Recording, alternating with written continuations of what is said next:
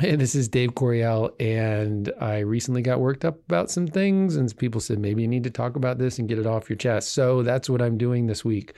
I am coming at you solo, and to quote an underappreciated Tom Petty song, Honey Bee, I've got something to say. So I'll make it short and sweet and get to my point.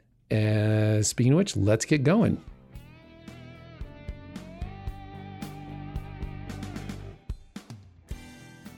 You're listening to Season 4 of Reboot IT, brought to you by Delcor. We're bringing you the latest in association and nonprofit technology. And now your host, Delcor President Dave Coriel. So, hey, this is Dave Coriel, President of Delcor. Welcome to this episode of Reboot IT, the 501c Technology Stuff podcast. This category definitely fits under stuff because Dave got worked up. And what did Dave get worked up about? He got worked up about technology. That's right. I have been a tech guy since I was a kid, ever since I was old enough to really watch Star Trek and appreciate. And that's the original Star Trek. Yes, I'm of that we've all seen it. And I like the others too. But, you know, as far as Star Trek was concerned, technology is concerned, I've always been fascinated by what it can do and how we use it and how it evolves and how we evolve it. But recently, I got worked up about some of the unintended consequences of what technology is doing for us. It started with an observation that in the last X number of months, we're on so many online meetings now. And what I observed is people in the meetings whose the light dance on their face, right? They're talking or they're not talking. And while you're talking or when someone else is talking, you see the light flickering on their face. If they, like me, sometimes wearing glasses, have glasses on, you can see it even more so because the screen reflection's there and you can see, and you know they're doing more than just listening, which sometimes is okay. However, my observation is that when a topic is concluded or a decision is made, and then later somebody asks about, well, what are we going to do about this? Or shouldn't we talk about that?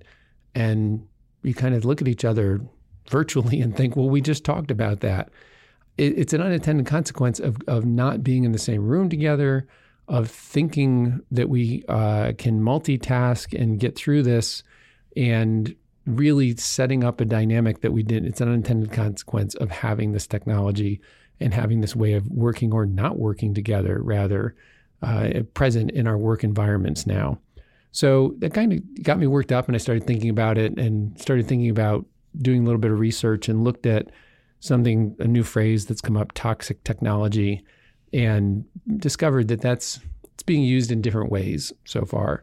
You know, there's three main ways that I've seen it out there. There's the literal definition of toxic technology, meaning the technology has toxins in it, whether it's during the production phase or when you're recycling or you're disposing of technology, that there are toxins to humans or other life, right, in the technology itself that have to be disposed of properly or recycled properly.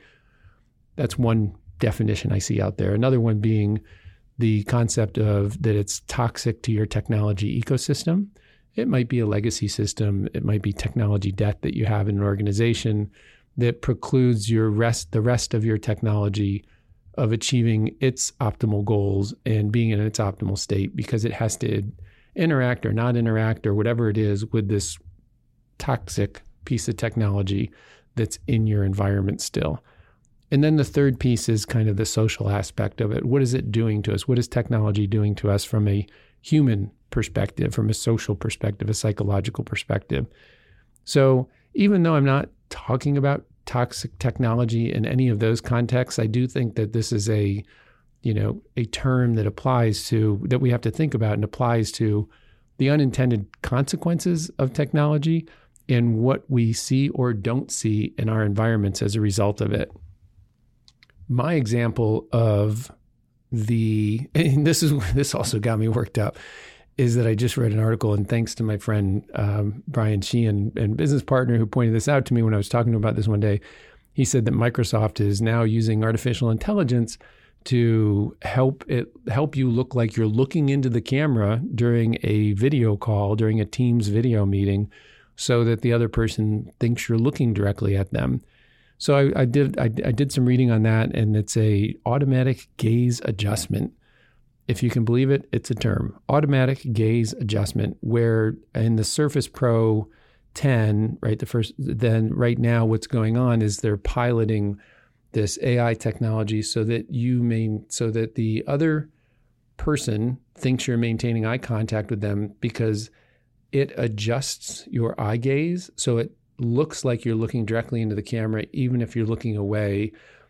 Limited, you're looking down at your screen or maybe off to the side. It certainly will not change things if you're turning your head completely, etc.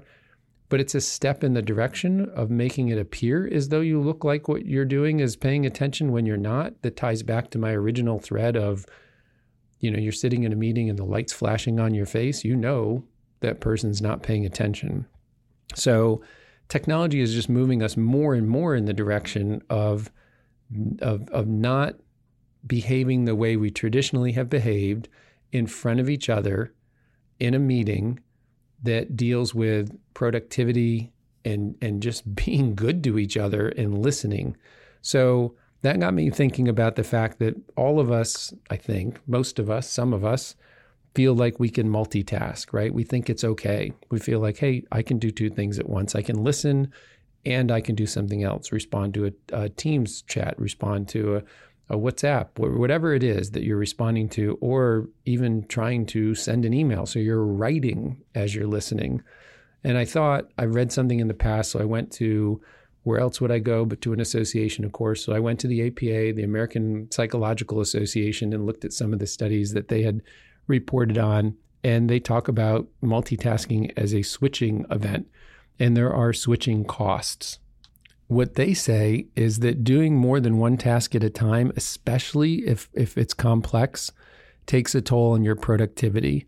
And that really shouldn't surprise anyone, that if you're on the phone and checking email, that it takes a toll on you. You're not, by the way, you're never actually multitasking. The brain can't do that, according to their studies and others besides the APA that I looked at. You're task switching, and that comes at a cost in terms of productivity, attention, and your ability to do a quality task, whatever type of task you're working on. And this is precisely what I saw, or what I was observing, that led me to the idea that folks need to pay attention to what they're doing fully in order to be as effective as they can be. And it's just a symptom of what technology is doing to us. It got me thinking also, and talking to some folks about the concept of when we had the pandemic, or when we have the event of the pandemic and we all switched to a remote environment. Subsequent to that, we've switched to a hybrid environment, whether it's people are in their offices 1, 2, or 3 days a week. Generally speaking, I find very, very few organizations that have a full 5-day work week, back in the office, full staff, in terms of the way that they're currently working.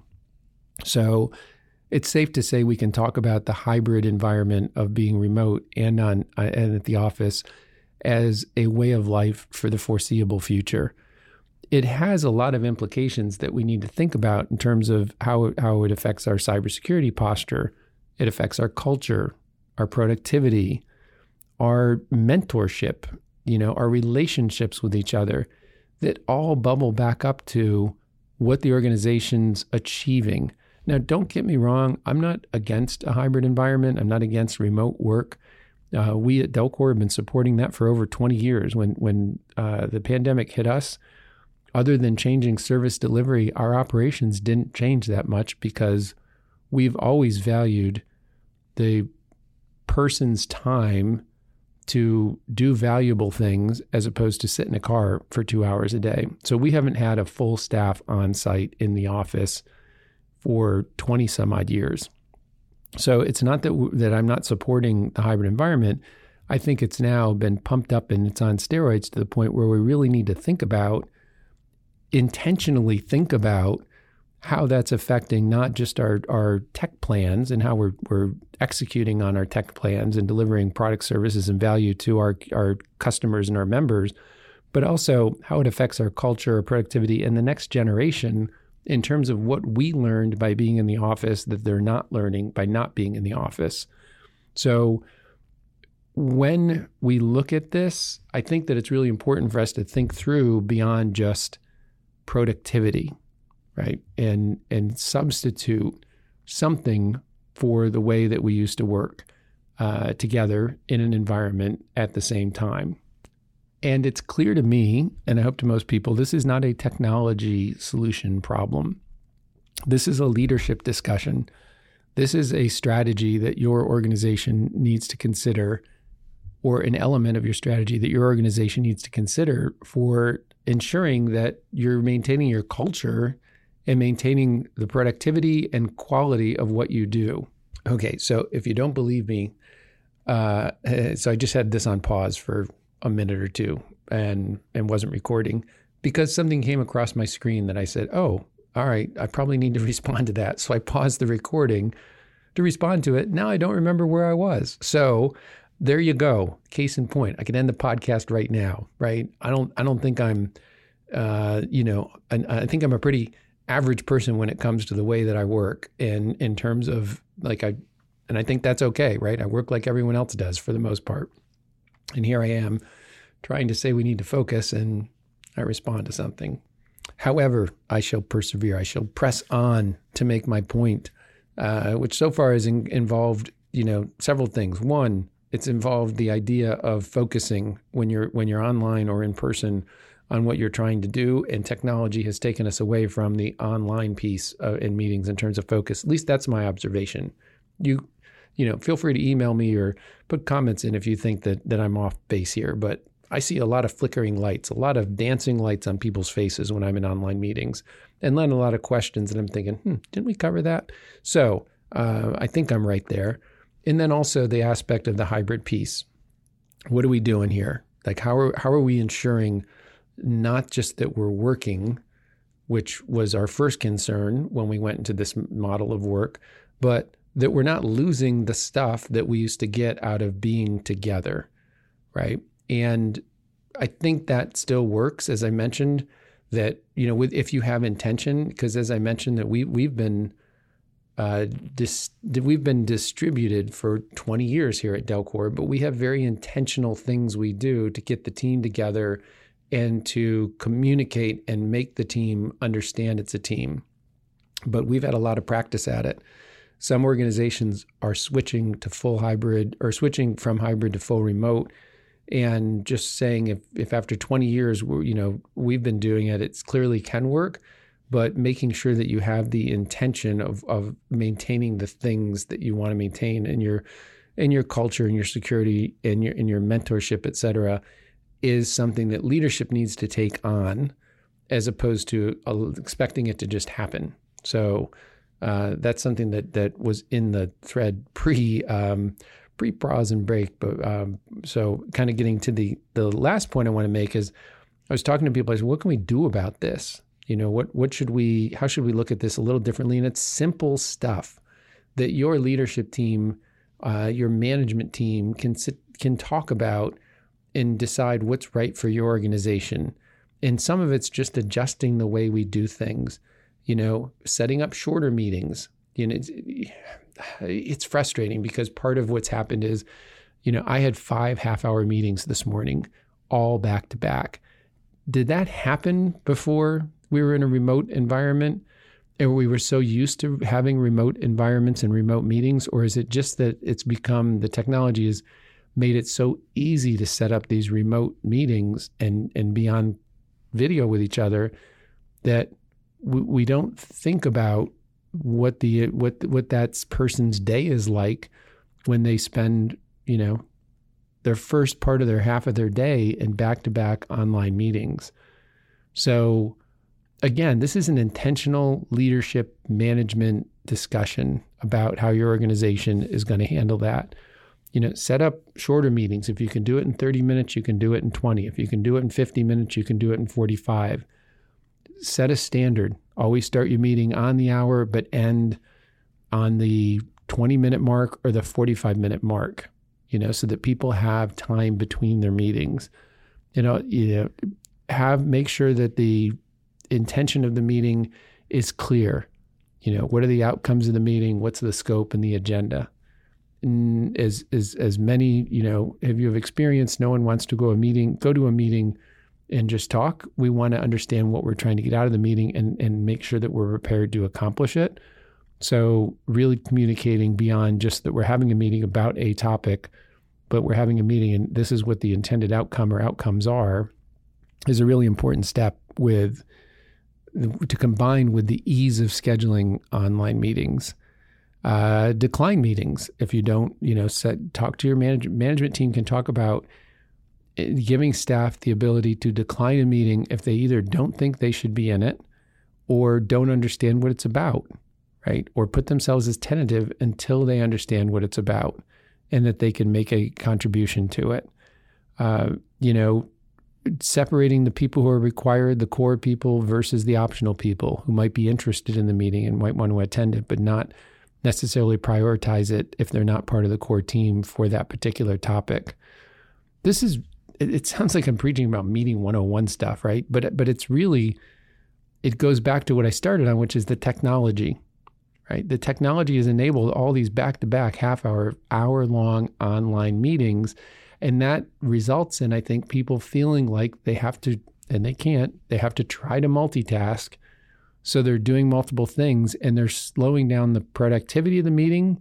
And they're inadvertently, probably sometimes, making people feel like they're not being listened to.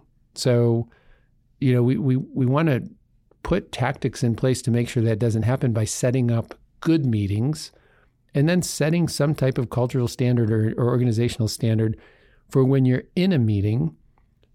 Let's agree to focus on it. Let's maximize our screen so that we can't see things going by or we don't see those, sexy little icons at the bottom of the screen that we want to click on and see what's going on in that other application, right? So let's work on maximizing the video and then also turning our phone over so it's not lighting up during the meeting and we're looking at it. Even if we're not picking it up, we're glancing away and we're trying to discern what just went on the phone.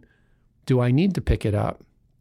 So, there's all these tactics that your organization can come up with and that will work for you and try to build into your operations, your culture, your norms that are about quality, but not just quality of work, but quality of relationships and quality of life where people don't end up in these back-to-back meetings that we didn't have before the pandemic put us in this hybrid full-time work mode, and the technology wasn't good enough that we were satisfied with having these meetings online like we are now. So again, I don't mean to rant. I'm not. I'm trying to make a point about there are some implications of technology that have led us to have some habits and to accept some norms that maybe we want to rethink as we move forward for the next few years and continue to use the technology the way it's intended. And it continues to be enhanced, like this automatic gaze adjustment piece, so that we don't get further afield from what we had before we had the technology that allows us to do that. That's it. That's my point. So I said it'd be short and sweet. I'm keeping it under 20 minutes. I appreciate if you listen. If you have any comments, please feel free to email me or get in touch in any way you want. And then I would love to know if this resonates with you at all, right? Are you experiencing this too? Does your organization have any solutions that you think other association executives would love to know about or should know about? That I'd be happy to, do some follow-up with anyone who has something to share in this category or in this topic. So thanks again. As always, I hope to see you soon, and I hope to see you in 3D instead of 2D. All right. Thank you. Take care.